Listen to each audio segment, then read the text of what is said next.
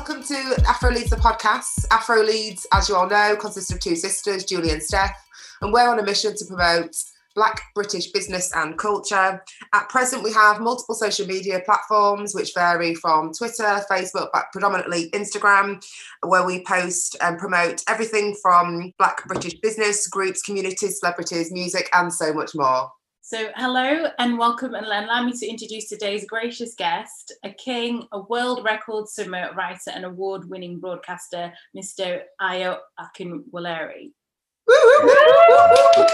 That's pretty dope entry, very nice intro. I will take that. Yeah, thank you. Always nice to butter up the talent before you start talking to them. So allow me to continue further with what we posted about you on our page. So Sure. I was born in Nigeria and he immigrated to Birmingham when he was 8 years old. He went on to study for a BA in Media Studies at Sheffield Hallam University. Whilst working as a runner for the BBC, Ayo was spotted and landed the job as presenter on Blue Peter. He presented the show from 2006 to 2011 and performed many incredible challenges, the most notable perhaps of which is the swim challenge, which led him to become the proud holder of not one, but two swimming records for deep and open water swimming. What is astounding is that a few weeks prior to taking on this challenge, Ayo couldn't swim. So at the time, he was quoted as saying that he hoped by completing this challenge, he was able to inspire more children from ethnic minorities to learn to swim. Further still, Ayo used this experience to create the swim challenge, which saw 50 non-swimming adults of various ethnicities take up the challenge to learn to swim in 2015. Post his stint on Blue Peter, Ayo has made documentaries such as the 2012 Usain Bolt documentary and has presented and contributed to a number of popular programmes on a variety of TV channels. Ayo currently hosts the Premier League Today show, the Sports Squad podcast, and the Juju Music radio show on Soho Radio. The latter celebrates West African music. And in 2016, when you were 33, Ayo decided to use his first name, which is Odo Ayo, Ayo for short, which means Year of Joy in Yoruba. He had previously used his middle name, which is Andrew or Andy, but felt that he no longer wanted to anglicise his identity. Ayo, we see you and we thank you and welcome to our podcast. Thank you. Man, that was a good intro. It's funny, like I think, you know, when you do what you do, sometimes you don't sort of look back, and I don't do that. I hadn't done that enough, and actually more and more now I'm looking back at some of the things that I've done and things that I've achieved and sort of starting to honestly pat myself on the back. And I think something culturally anyway, as a Nigerian, that we don't often, we always look forward, what's next, how do we build, how do we make, how do we evolve? And actually sometimes it's quite beautiful to look back and think, hold on a second, you know, it's been a quite a scary, treacherous, hard, arduous journey, but actually within that time we've done quite a lot of amazing stuff, and I'm very proud when you read all that stuff out. Actually, it's really, really cool, so thank you very much. There's another first to add. You're our first blue tick personality on our podcast. So next time you go on the next interview, mention that. Legit, it's official. Legit. No. Thank you for having me. You know, it's so mad, isn't it? Like, because I think for me, even from a very young age, all I've ever wanted to do was like create some sort of legacy for my kids that come after me, and sort of, I guess, make my family proud in many respects. So a lot of people don't know, but my granddad was like quite a big pillar of the community in Nigeria, who was like the leader of the Methodist Church in Nigeria. And like, although I'm not so religious anymore, but you know, I came from that sort of background. And my granddad studied at Cambridge, you know, written several books, and pictures in my mom's house where my mom grew up with my granddad with Pope John Paul in the Vatican, you know, like, so my granddad's done a lot. And I think for all his grandkids anyway, there's always been that kind of, not an expectation necessarily, but that kind of like, do you know what, we are here for this time, but while we're here, we need to do something really special. And hopefully, you know, that's what I'm building towards. Definitely. Legacy is already here, and you're still so young, so gosh, good. Well, you know, fresh. Thank you very much. I appreciate that. And it's also good not to be kind of overwhelmed by such an impressive family legacy, but be inspired by it to then, as you say, do your part in the story as it unfolds. So that's brilliant. Yeah, definitely. No, for sure. And I don't know, like, I still sort of think, I don't know about everyone's family, but I feel like my Nigerian family anyway, there's always that sense of expectation of what you want to do or what you need to do. And, you know, even me crafting a career for myself in the media industry has definitely defied their expectations of me in many respects. You know, I didn't go down the doctor route, I didn't go down the law route or anything more vocational in that respect. But actually, I still think the impact on a visual sense needs to have happened. And it was always my dream to do something visually, whether it be creating or being in the front of something, to sort of lament myself in British history really, and show some sort of duality to a lot of British people's lives that often don't get represented. You know, I'm both Nigerian and British, and I'm able to celebrate that proudly now as an adult, but that's been an evolution as well in itself. We can relate to that, definitely. Yeah, definitely. I just wondered, what was it like when you came here as an 8-year-old, in terms of what was your expectation of the UK? Was that met?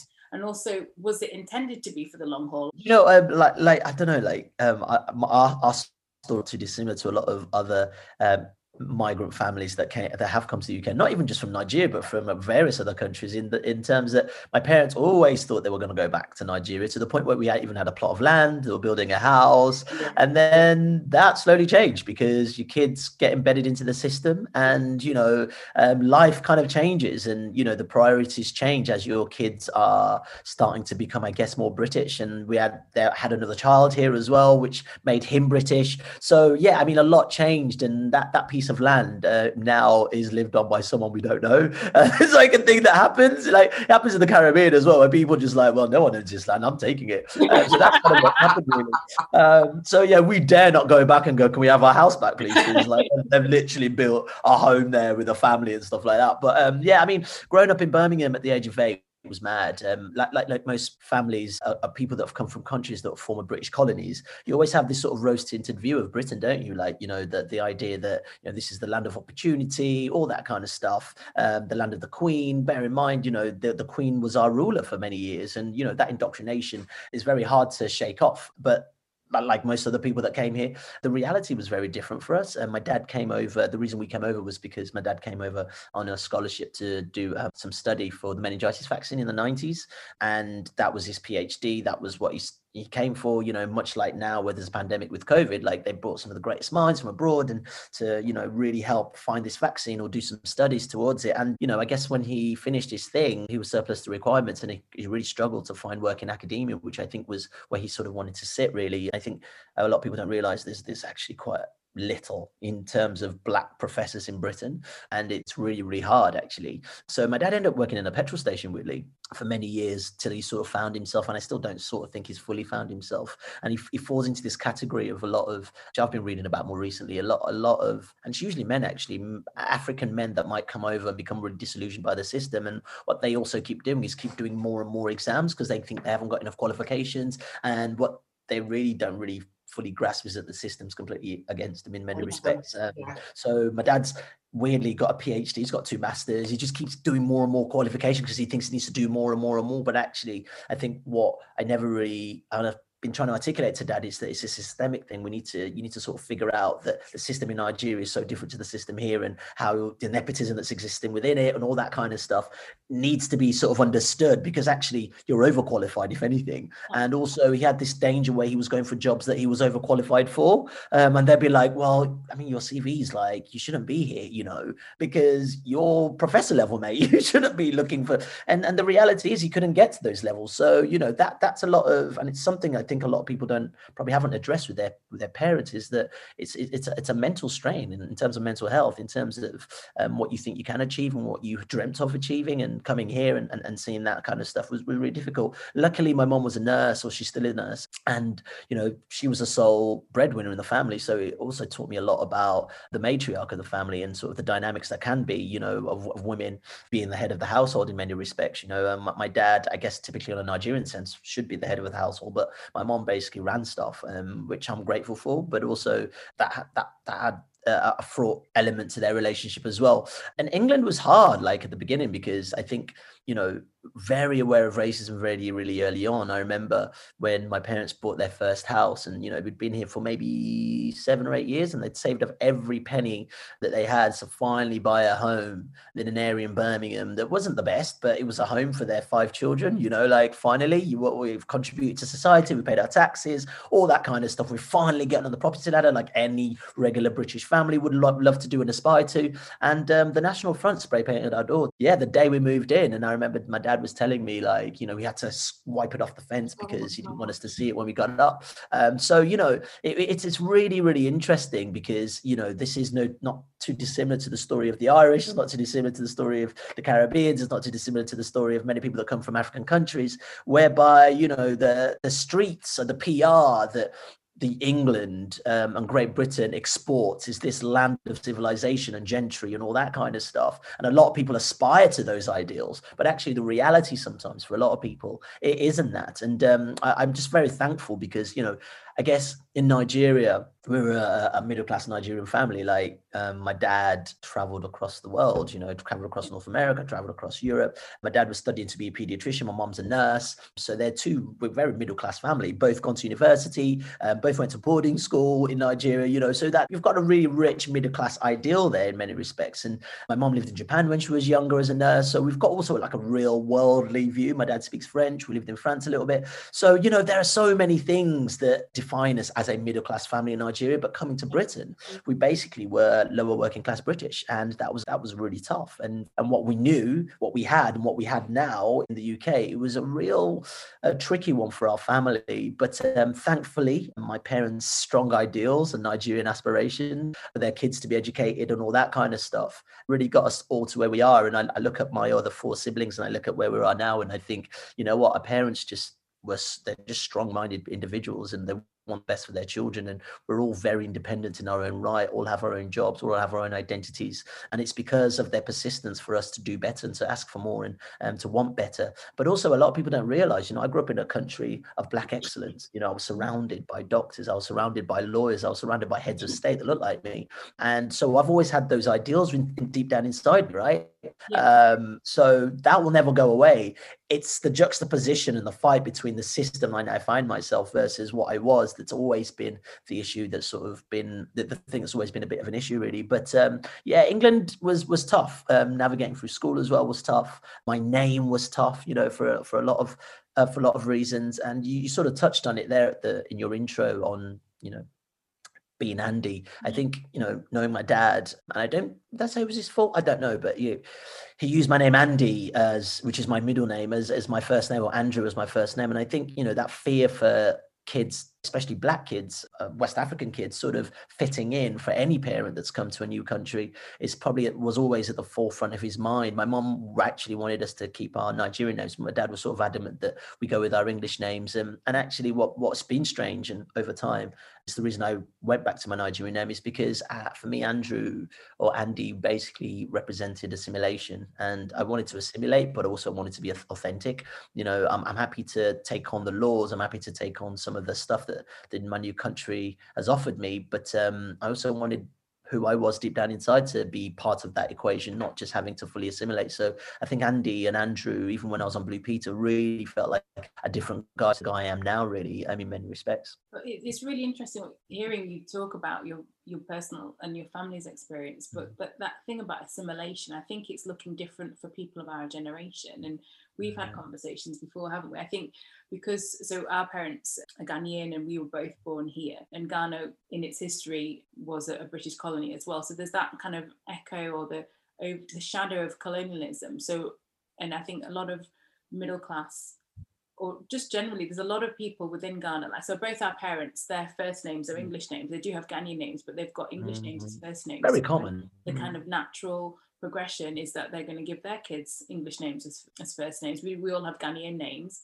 That's fantastic. But then it's all of that trying to fit in. That assimilation is kind of paramount above all costs. But then it comes a point where, so like one of our brothers, he's one of his first name or given name was Andrew as well, but he when he was 18, when he just went to college, decided to use one of his Ghanaian names instead. So he's known by different names by different people depending on when they met him. Yeah, same. And it's just really fascinating how, as I said earlier, you define your identity. What you want to be called is up to you, and for whatever reason is up to you too.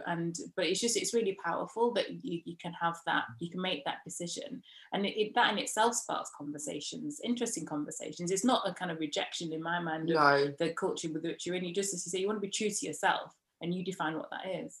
When you were at school, just to ask, I'm just intrigued massively, just because of my own experiences with my middle name being Ghanaian middle names. When you were at school, was it just yourself as the kind of, not to use the term token, but the only black child in that school, or was there other African families? Birmingham's fascinating because Birmingham's such as where I grew up. Birmingham's like such a multicultural city. Huge Caribbean population, huge African population, and Indian, Bangladeshi, Asian population.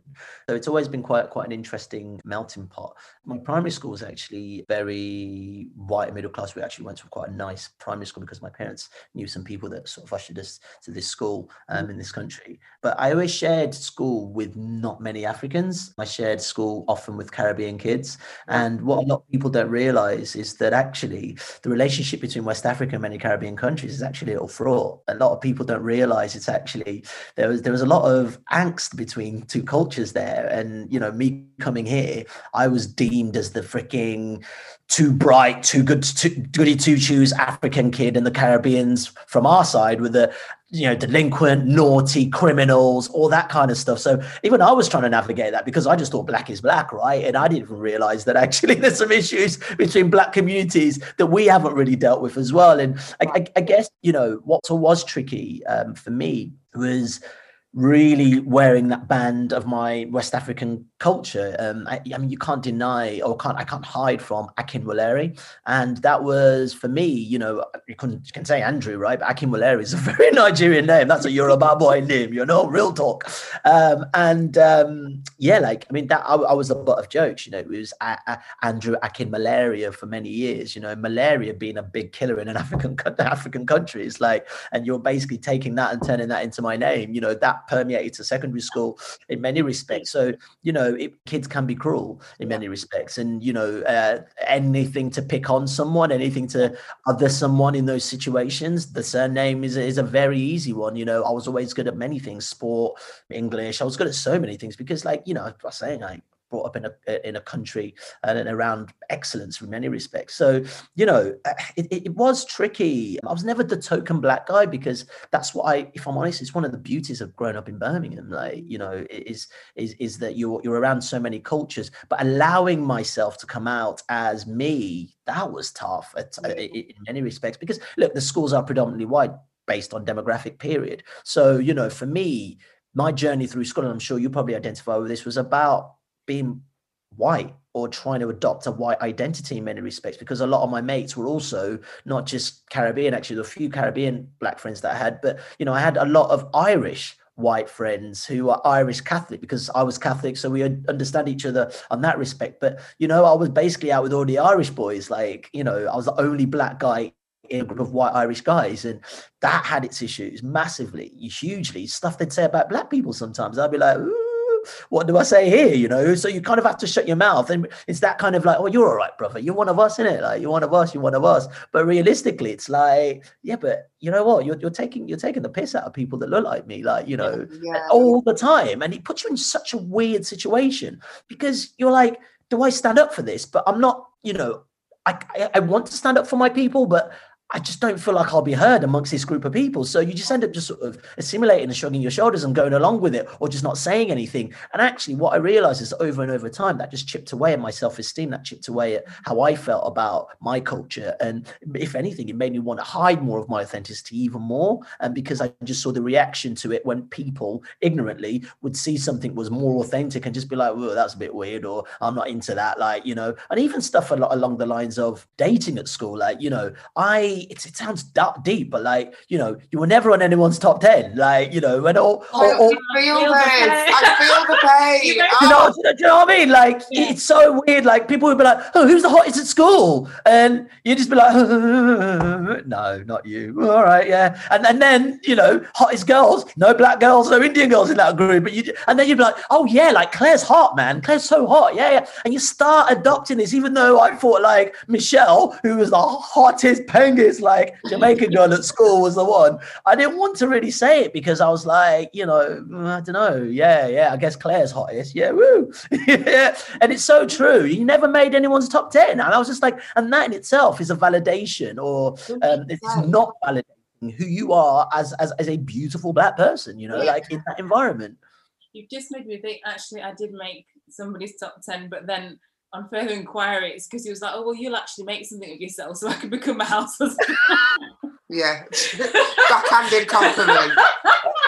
But it's so true. I think, and it's those growing pains and it's those informative years where you start like appreciating what is talent, what's acceptable, what potentially is going to make you successful. And as a, you know, somebody who I was, you know, quite in with some of the popular people at school, and there's, you know, still amazing, lovely people, but I didn't look like any of them at all. I never was on the same sort of spectrum in terms of even like, let's share clothes, you know, that, you know, they don't have big asses, you know, that kind of thing. We've totally different. It's not big, it's just you like develop at different rates, but you don't appreciate that because like we were like often the only black child in the school, or if there was another black child, it was your sibling, wasn't it? Really, wherever we've been.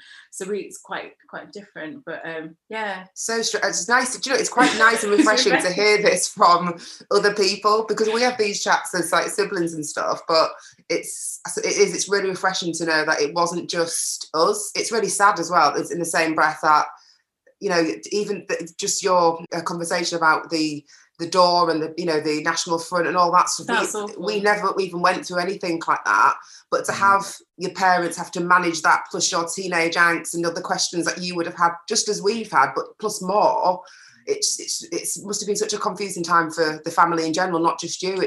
And you look at certain situations and you look at your parents falling out over certain things, and that as an adult, you know, we're all at the age now where we could possibly have our own children and, you know, relationships and whatnot, and you see it and you think, do you know what, even now I don't know how on earth I'd equip myself enough to be able to defend or help my kids in that situation if I did have them. Like, it's so deep. Also, navigating a new world, like trying to put food on the table, all those pressures are ridiculous. Like, how my parents are still together, I'm like, what the, you know, and it's an interesting journey really, because, you know, I think, you know, there's so many isms that so many black people understand through school, and, you know, there have been racism, you know, sexism, you know, otherisms, like you could basically annotate so many black journeys through school, because, you know, society is predominantly white, so some of those will definitely exist because we will always be a minority. But I think for me, what really sits behind it, even with the National Front, and it's something I'm really interested in, is, you know, what is taught to these young people from an early age, because if they don't see people like us, you know, in history, then they will not acknowledge us as something of substance. And then that's the reality. I can't, you know, that ignorance is kind of understandable in a weird way because they don't know any different. Correct. You know, the teachers don't know any different. So even when you're dealing with stuff in school, when it comes to racism, and who do you tell? You're going to talk to that teacher and go, well, yeah, blah, blah, blah, been calling me names. And they kind of deal with it, but they don't really deal with it properly. You know, that's it, do they? Droves of black kids who are, you know, maybe naughty at school, being expelled at the drop of a hat for being a bit naughty. You're like, whoa. If you even thought about how they're navigating the situation in any way, shape or form, if you even thought that, you know, their home life versus school life, there are so many isms they're having to deal with before they walk out that front door and they get to the school gate, and the way the teachers treat them in terms of the way other people treat them. I mean, there's so much to understand here, and they don't even see themselves in history. So how are they going to sit still and identify with what you're teaching them if they don't even understand or see themselves in anything you're talking about? And I look at it like, so I was really good at English at school, and I don't know whether it was my teacher's prerogative or not. So I really got into Shakespeare. So my mom's a big like theatre fan. Like we were brought up on opera and stuff, which is weird. Like my mom just loves opera. She loves this. Figaro, the death of Figaro. I was like, Mom, I can't do this like Figaro. That was literally my life. Watching this stuff, musicals, Sound of Music. Like my mom grew up in high culture in Nigeria, so like a lot of people don't, that's my background, right? So I love Shakespeare, and my parents were. I used to study Julius Caesar. Oh, what a play, but that's my dad. That was the conversations my parents were having when we were young. So I really got into Shakespeare, and it was Othello that changed it for me, because that and To Kill a Mockingbird, to be honest with you, by the time I got to that point in school, where you're learning about these characters, Black protagonists or Black people being discriminated against, and you can understand the relationship between Othello and Iago. If anyone doesn't know, Othello's a Black guy, is a Moor who's like the leader of the Venetian army, and then you've got Iago, who's his lieutenant, who's white, who wants to be Othello, but Othello's just 10 times better than him. It's just excellent by nature. Othello also has the most beautiful woman on his arm, Desdemona, who's, Babancio, who's her father. He's like, one of the biggest pillars of Venetian society. So he's got the most beautiful girl on his arm. He's the leader of the Venetian army, and he just does it naturally. So the play is basically about how Iago ends up manipulating Othello to the point in which he kills himself. And it's really, really fascinating because for me, even at an early age, I could identify with this story of like Iago being the system at large, in terms of, this huge proportion of, actually, I think Black men are the highest when it comes to mental health problems in Britain, and you can understand how a system that doesn't allow you to validate who you are openly continually crushes your self-esteem. It gets you to second guess yourself. It gets you to try and figure out whether you're worthy or not, Anyway, Othello ends up killing himself. And I remember that story so vividly, that I wrote so vividly about it. I got like an A in English literature. And obviously, To Kill a Mockingbird, Atticus Fish versus, help, trying to basically clear a Black man of a crime he didn't commit. It's so fascinating. And that resonated so much more with a lot of the pupils in my class, because we all grew up in working class Birmingham as well, so there was that kind of the underdog story that's going on there as well, which is really, really interesting. I thought it was actually a stroke of genius for my teacher, whether she meant to do it or not, to introduce those books to us, because I finally saw myself in literature. I was like, whoa, this is amazing. And I went off, and that for me opened up the portal to Shakespeare. Like, I do Shakespeare stuff with the RSC now because I love the content and I love those stories, even though many of those protagonists are white. But there's something about othering that I think Shakespeare understands really well, and a lot of his characters, from like Katerina in The Taming of the Shrew, it's really powerful. She's a woman who wants to be closed in and isn't allowed to basically be herself because society doesn't want her to be herself, and she's the last to get married in her family. And basically The Taming of the Shrew is a man who ends up basically pursuing her in a big feat to try and tame her, which is mad, because that is a story of the modern day woman being able to be herself in society. And then we flip that to the modern day Black woman. You've got so many sort of things that are sort of surrounding that. So for me, if kids aren't able to see themselves through history, through literature, through so many angles within the school system, you do have that disillusion. And, for me, kids are hiding because they don't feel they're able to come forward as their most authentic selves.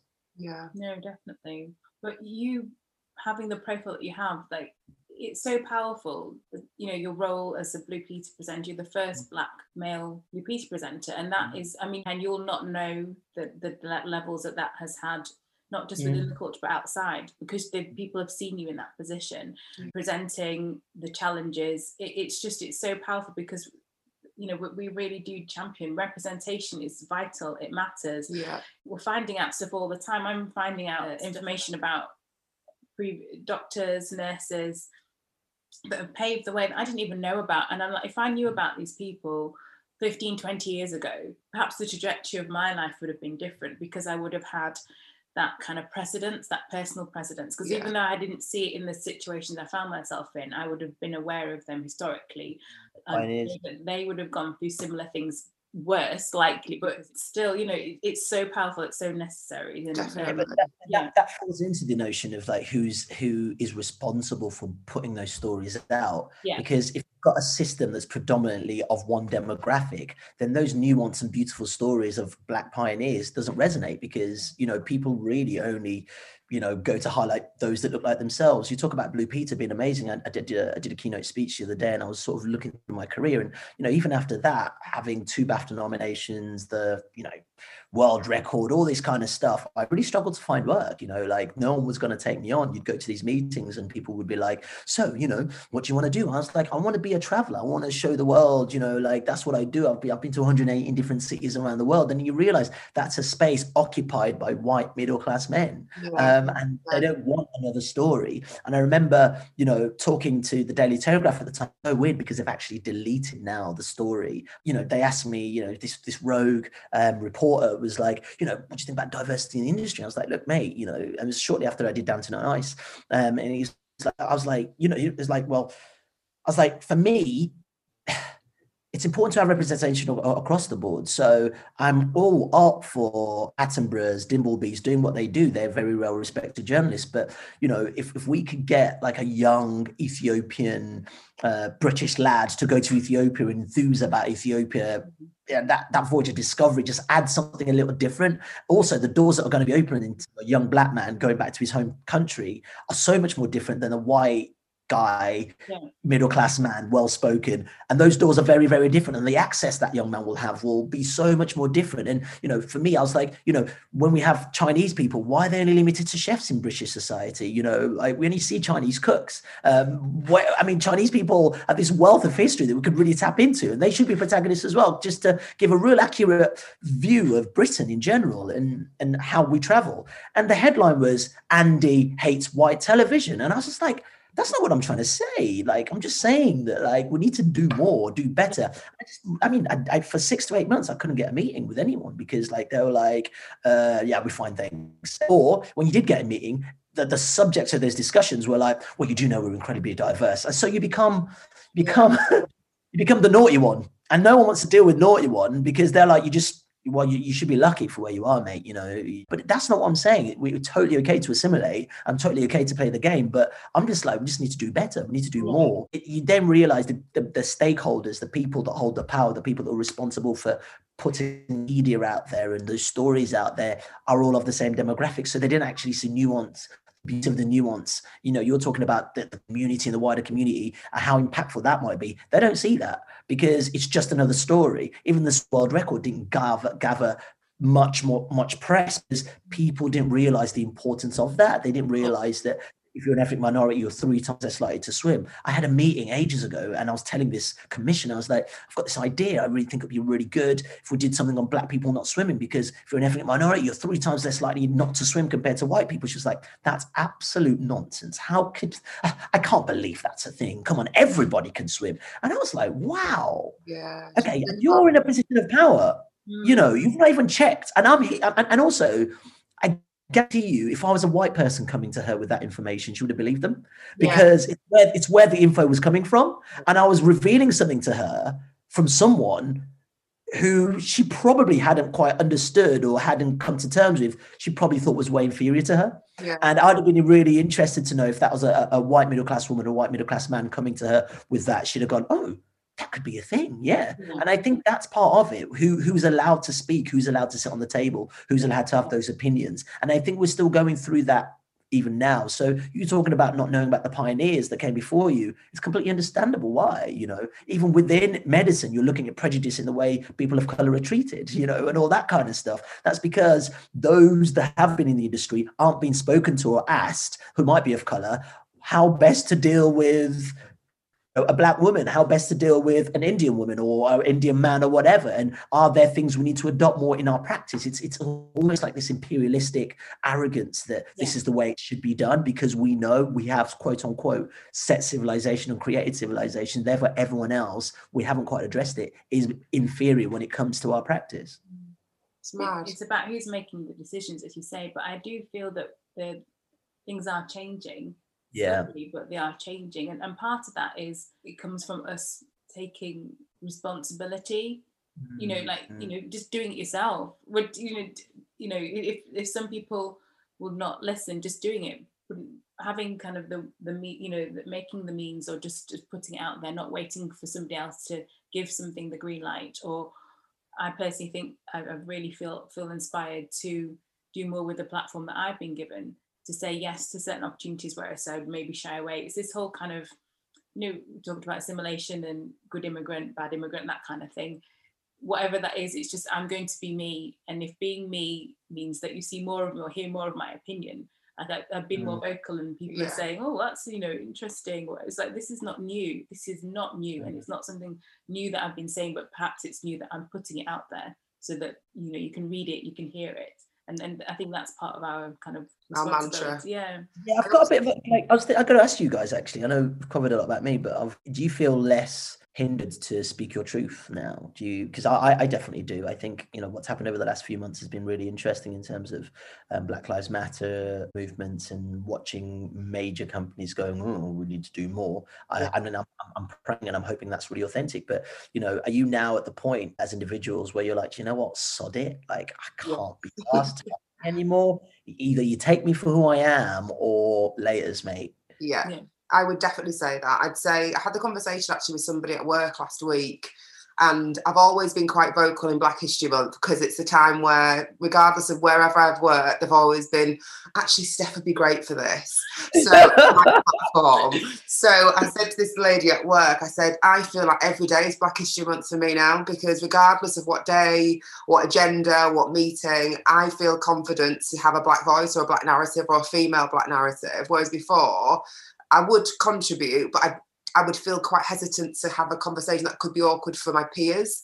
Now, don't care. As long as it's valid, as long as it's balanced and adds value, I feel confident to bring it to the table. And if it makes people feel uncomfortable, that's where change happens, I think. I think change is uncomfortable. Change can be a stretch for people. But I do think if I don't use my platform at work or with my friends or within my family or wider, nothing will change. And I think just to go back on what you said earlier, Ayo, about education, I don't think I was best placed probably about 2 years ago to be able to back up what I was feeling, because I didn't know enough. I didn't have the resources. I didn't have the, I wouldn't say that I was dumb, but I just don't think I knew enough about Black British history to have an articulate argument with somebody. So if back in the day I was feeling uncomfortable about a conversation, I wouldn't be able to have a real balanced viewpoint as to push back to people as to why I'm feeling awkward, or why you can't say the N-word in a song, or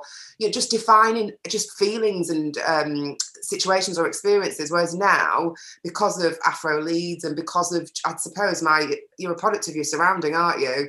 The more you surround yourself with, weapons to have an argument or to defend yourself, the better skilled and more confident you feel. So I think that's helped my journey no end. So I do feel more confident, but it's because, again, I've educated myself, and I think that's been the biggest change with me, I'd say. I think education is fascinating though as well. And I think we're also at a point where there is no excuse for others not to educate themselves. I'm talking about the white mainstream in many respects. I don't think they should come into you all the time, Steph, to be the spokesperson for Black people. Something I've been so interested in is allyship, really. There's a female footballer called Leah Williamson who plays for Arsenal, an England player, and she's a white blonde woman. And she's recently just co-founded a platform for Black history and understanding Black lives and stuff like that. And I thought it was so powerful recently because, I'm hoping to maybe work with her soon or interview her, because I think that sort of feels like the natural evolution where white people are also taking it on board and taking that, putting that backpack on their back and seeing what it feels like a little bit. Because, I think what's been interesting for us, and back to people coming to you for Black History Month, is that we're expected to talk about indifference, expected to talk about Black lives and Black history, but actually, the issues that surround Black people permeating their way through British culture. But, if that comes from a white person, a white respected person, that holds so much more credence, like in general. I think that's where we sort of start seeing seismic change very quickly. It's back to my discussion about the woman who didn't understand Black people couldn't swim. Like, if that came from a white person, like, that's like, whoa, hold on. What? And I think that's how we move forward, and it becomes a collaboration instead of just dumping it on a Black person to make that change, really, because we are the status quo in many respects, and the status quo needs to educate itself. It needs to do its work as well, in order for this to be a holistic change moving forward. Definitely, and throughout history, that's been shown that it has been a collaboration. It can't just be one voice coming from one side, because that a few people might listen, but not enough to make a change, not enough to dismantle what's causing the barrier and the injustice towards people. And it's just so important that we all, I think we all, wherever we're placed, we all have a platform, big or small. You know, what things are you going to let slide in the coffee room at work or yes, that's the kind of thing that makes change. And some of it is just a chipping away of, oh wow, from whatever ethnicity you are, somebody making a comment will A, know that you don't share that view, and B, that they probably won't kind of pollute your mind with that as well, but then it might cause, you know, tiny kind of ripples of change for them to think, oh, is what I'm saying, thinking, doing harmful to somebody else? And it you know, hopefully cause change there. I think, you know, I'm being a bit more realistic about a lot of stuff, and it's not even been negative necessarily. I think we just need to be a little realistic as well, because I don't think we'll ever eradicate racism personally, but I just think people will be, I mean, just based on the systems that we live in, right? But I just think what we will see is a seismic shift into a lot more people being aware of what's going on. Yeah. And, you know, there are so many people that still want to hold on to what was, that notion of nostalgia, the greatness of what this country was, or their, you know, and that's obviously the notion of privilege, and we get that. I think for us, and you're right, is that we just keep stoking the fire moving forward. You know, we can't allow this just to be a moment, you know, already, even talking to my parents, you know, I'm sure you've spoken to your parents, like, this is very different to anything they've ever seen, like, in their time. My mom's just like, you know, I can't believe white people are helping, you know, and I thought that was really powerful from her point of view. Yeah. You know, that's what really feels so much more different. You know, a lot of those protests actually, especially in London, like predominantly white protests, like, you know, and I was just like, wow, this is actual madness. It really is. Like, it's incredible, and that does fill me with hope. And, you know, I think where we can, in our positions of power, in our little bubbles and stuff, that's where we can always start making the difference. You know, like, I think, you know, mass change can happen, but like, I think we also need to just focus on what we can feasibly change, and school systems that we're surrounded by, the working environments we're surrounded by, and leave that lasting impact to try and create those allyships that we really, really need moving forward. That's how we start to see it, you know, in our general towns, in our general cities. You know, Britain can do what it does as a mass scale, but, you know, what I can control is what's within my bubble, what's within my vicinity. And I'm hoping that education on an individual basis starts permeating and starts moving forward and escalating out towards people. You know,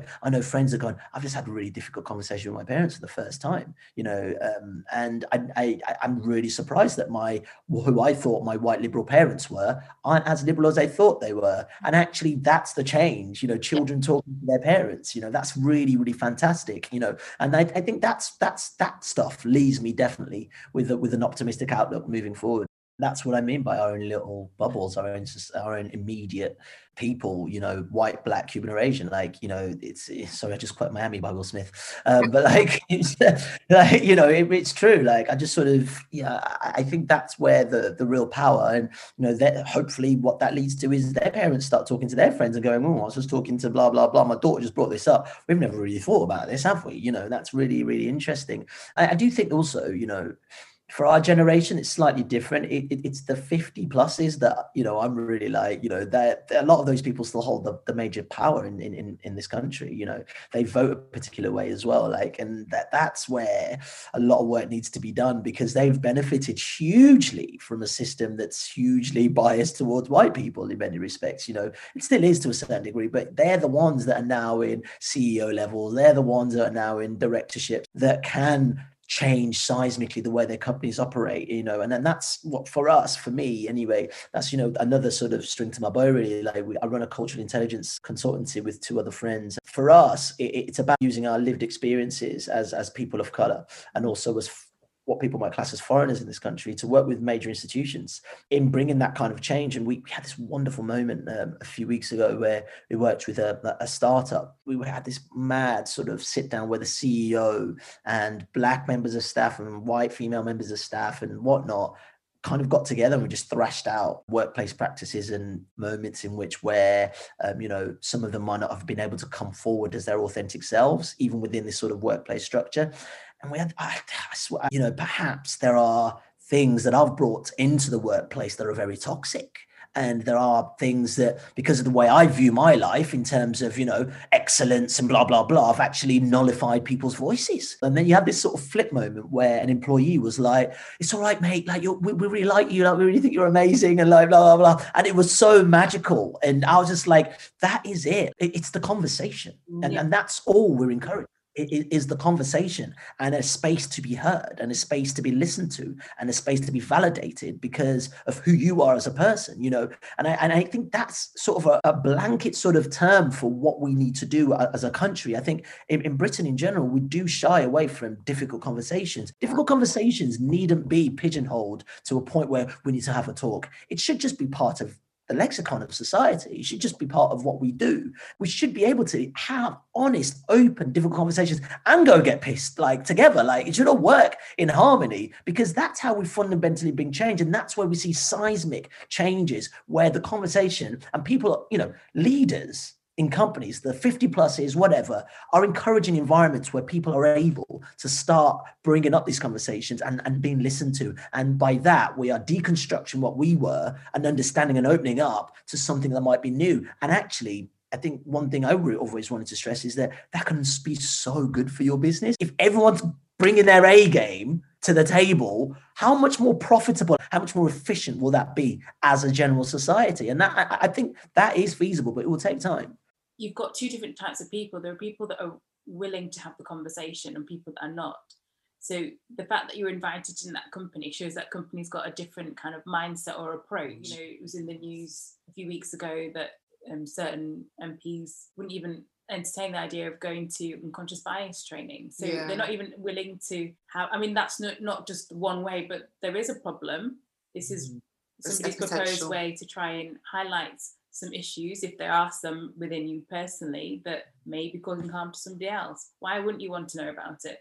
That goes back to why I fundamentally think, you know, the full utopia of like no racism existing or whatnot. I think we need to be realistic about it, because there are two camps, you know, and then there are definitely people who defiantly don't want to have the conversation. And, you know, if we're having more people openly speaking about this and challenging each other, white people challenging each other, then those that don't want to have the conversation start thinking, you know what, I'm actually a bit of a minority here. Maybe I might need to flip it up a little bit, or at least adopt something. Well, let me just see what all this uncomfortable.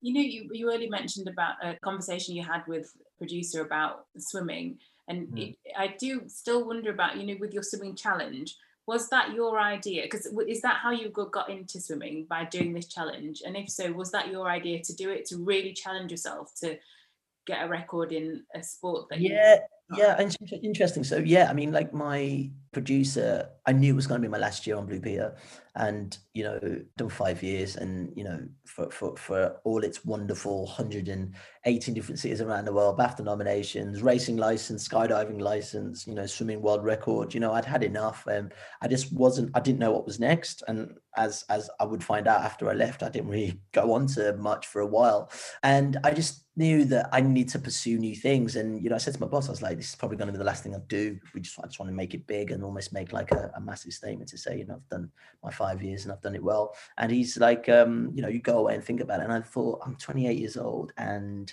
I can't swim. And I've been putting it off for so long, for so many reasons. And I learned when I came to the UK, but not properly. Like, my swim teacher was really bad, and I was one of a few kids that couldn't swim in the class. And by the time I'd arrived, everyone else was swimming, and I just felt like I was sort of cast aside, really. It was really not the best experience. So I thought, yeah, okay, let's do this. And so many ideas came through.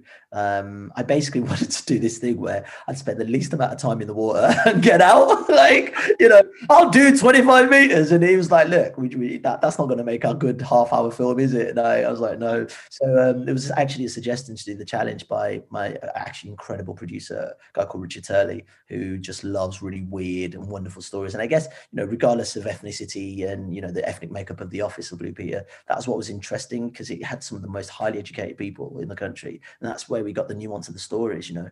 And Rich brought this to the table, and he also said, you'd be the first person ever, you know, to do this. And I thought to myself, how many black people do you see swimming, man? Like, that's just not heard of. At the time, I think Cullen Jones USA swimmer, had won a gold medal. He's the first ever black man to have a sort of a swimming world record and a swimming gold medal, I think. And then I think Ayo Akinwolere, Jamaican swimmer at the time, had just equaled the 50-meter breaststroke world record. So I was like, okay, there's stuff happening here, and I would have been the third ever, at the time, black swimming world record holder in the world. So yeah, I mean that's what really spearheaded it, really, for me to do it. And the reaction at the end of it, with the little press coverage that it got, was absolutely marvelous. And it wasn't even just from black people. A majority of white people was, I can't swim. And that's where I think what's really important to realize in Britain, and I think even with this Black History Month, is that it's not our story, it's everyone's story. Yeah. And I think that's what needs to flip a little bit.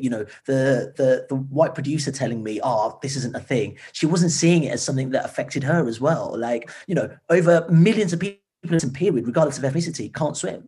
So she was seeing a black story. She wasn't seeing everyone's story. And that's what really annoys me, is that, like, everything back to Black History Month has to be pigeonholed in this particular time. It's all part of our discussion. It's all part of who we are, like, because we're all, living in this country. We're all sharing the same spaces. So why do you see it as a different story to yours, And then that's what's been really interesting. And then obviously I went on to create the other swim challenge after I left Blue Peter, where I took, 15 people and taught them to swim in 10 weeks. And then a few of them came up to do the Great North Swim with me. And for me, I took that to the brand. I took that to Speedo, because I was like, you guys are the forward-facing swimming brand. Everyone knows Speedo, and you are doing nothing for ethnicities. And it's because they saw no power in that story. And, it was wonderful because they sort of wanted to be silent partners, which was great for me because it allowed me to do something. But they gave us some money to sort of put it together, and I got bits of money from all over the place. And what I wanted to do there was redesign how we teach people to swim, because what I realized, regardless of ethnicity, was that a lot of people didn't focus on people's entry into the water. People didn't realize that, people are actually scared of the water. Like, that's not just a thing. When we deal with the fear, people start to move forward rapidly. People's fear of drowning is so massive that people didn't realize that, because they've got this weird, sad, and I hate to say it, like, fantastic question of, oh, well, we all love to swim. It's a real middle class ideal of all, meadows and, wild swimming in rivers and things like that. It's great. But that's not the journey of every person. That's just a journey of your little bubble of people. So did it. And what's been really gutting over time is that my relationship with Speedo was never really, and this is not me being bitter, I just think institutions do this a lot, whereby they hadn't nurtured that relationship. Like, the insight I brought to the table was valuable, to the point where I had a meeting with Speedo 2 years later, and they were going, we really like what you've done. So we've done some research, and we realized in Speedo that we need to do more with people's entry into the water. What do you think? And I was like, this is a project I dropped on your table 2 years ago. Yeah. And it's how I wasn't allowed to own that position of power. Yeah. Like, the institution, yet again, is like wiping me out of history and going, well, look what we created. Because, having a black person tell white people what to do is still not the norm, is it? We haven't dealt with it. I still don't think a lot of people can deal with that, and us being in positions of power where we're able to drive campaigns that could affect the nation at large, it's still not seen as, something that's allowed. And it's back to sort of that, who gets to sit on the table, who gets to make those decisions. Would you step aside and let me take the glory for this? Because your company, who's got millions and millions of followers, also got millions and millions of pound sales worldwide, haven't even thought about it. And that's because you've got no one that looks like me in your offices. So we're having to readdress so many of the things. But yeah, I mean, for me, it's about, I guess, being an example. Always has been, really, in every job that I do, whether it's now in sport, whether it's the factual stuff that I've done, whether it's the Blue Peter. That notion of being the first is something that's driven me for a while. And I'm sort of now at the point where I'm tired of being the first, because there are now more people coming through. And now I just want to follow my real passions and dreams that,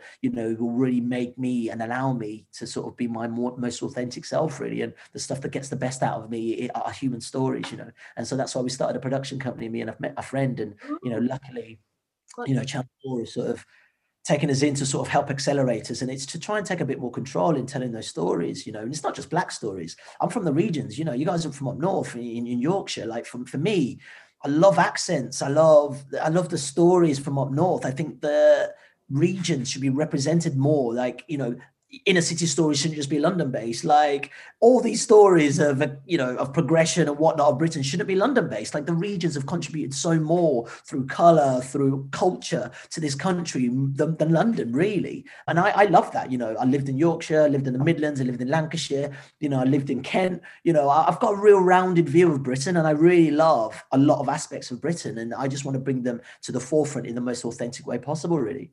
What's the name of your production company? Called it Milk First. Milk First. What's why? Milk First. The name, it's lovely, but is there anything behind it? It's how you make a brew, really. Milk first. So if you put the milk first before anything else, that's not how to make a brew. That's not how you do it. Tea bag first, let it brew, and then add the milk. Yeah. Right, and that's it. But so actually, we actually realised this that we're looking into it more, and it's so weird because me and Alex are actual geeks. Is that actually historically the reason people put milk in teacups first is because of the fine bone china that people used to use back in the day. So actually, by putting hot tea into a glass, into a mug, it cracks it, or a teacup. So by putting the milk, you cool the teacup, and then you add the hot tea, which is brewed in a tea pot, and then that's why people put milk first. But then they started doing it with tea bags, which is dumb because you still need to let the tea brew. But it's a whole different discussion. I love it, and I'm really excited about obviously the production company. That sounds amazing. So it leads very nicely onto our Melanin Magic question, which we ask all of our guests. I'm super excited as to your answer to this one. So the question is, what are your hopes and dreams for the Black British culture and business sectors over the next 5 to 10 years, and how do you think we're going to get there? So any insight on how we're going to get there too? Yeah, I think what's been interesting over the last few years is the encouragement of the black pound in many respects and spend black, and something that's really been pushed out across many spaces. And I think especially what's been happening over the last few months, white people have been encouraged to look at the products that they buy as well. And I think also for us, it's ownership. Let's face it, every single black hair company I go into is not run by black people, which saddens me hugely. And black hair and black skin products, whatnot, we need to take ownership of that. We really need to be the singers of our own songs in many respects. And I think now's the time, if any, that we're a lot more conscious as a group of people, whether you be Caribbean black, South American black, African black, to really start taking hold of what we are and what we buy. And I think, because of the advent of the internet, because of the advent of things like Instagram, so many other more smaller boutique platforms are now able to start reaching audiences, not even within this country, but also in the United States, where there's a huge black currency. I think that for me feels like the future in a really organic way. Naturally, more black leaders in positions of power is fundamentally the overall push here, is that decision makers need to be black, to create platforms. And within banks, people for many years, banks were unfairly penalizing people of color when it came to bank loans and mortgages.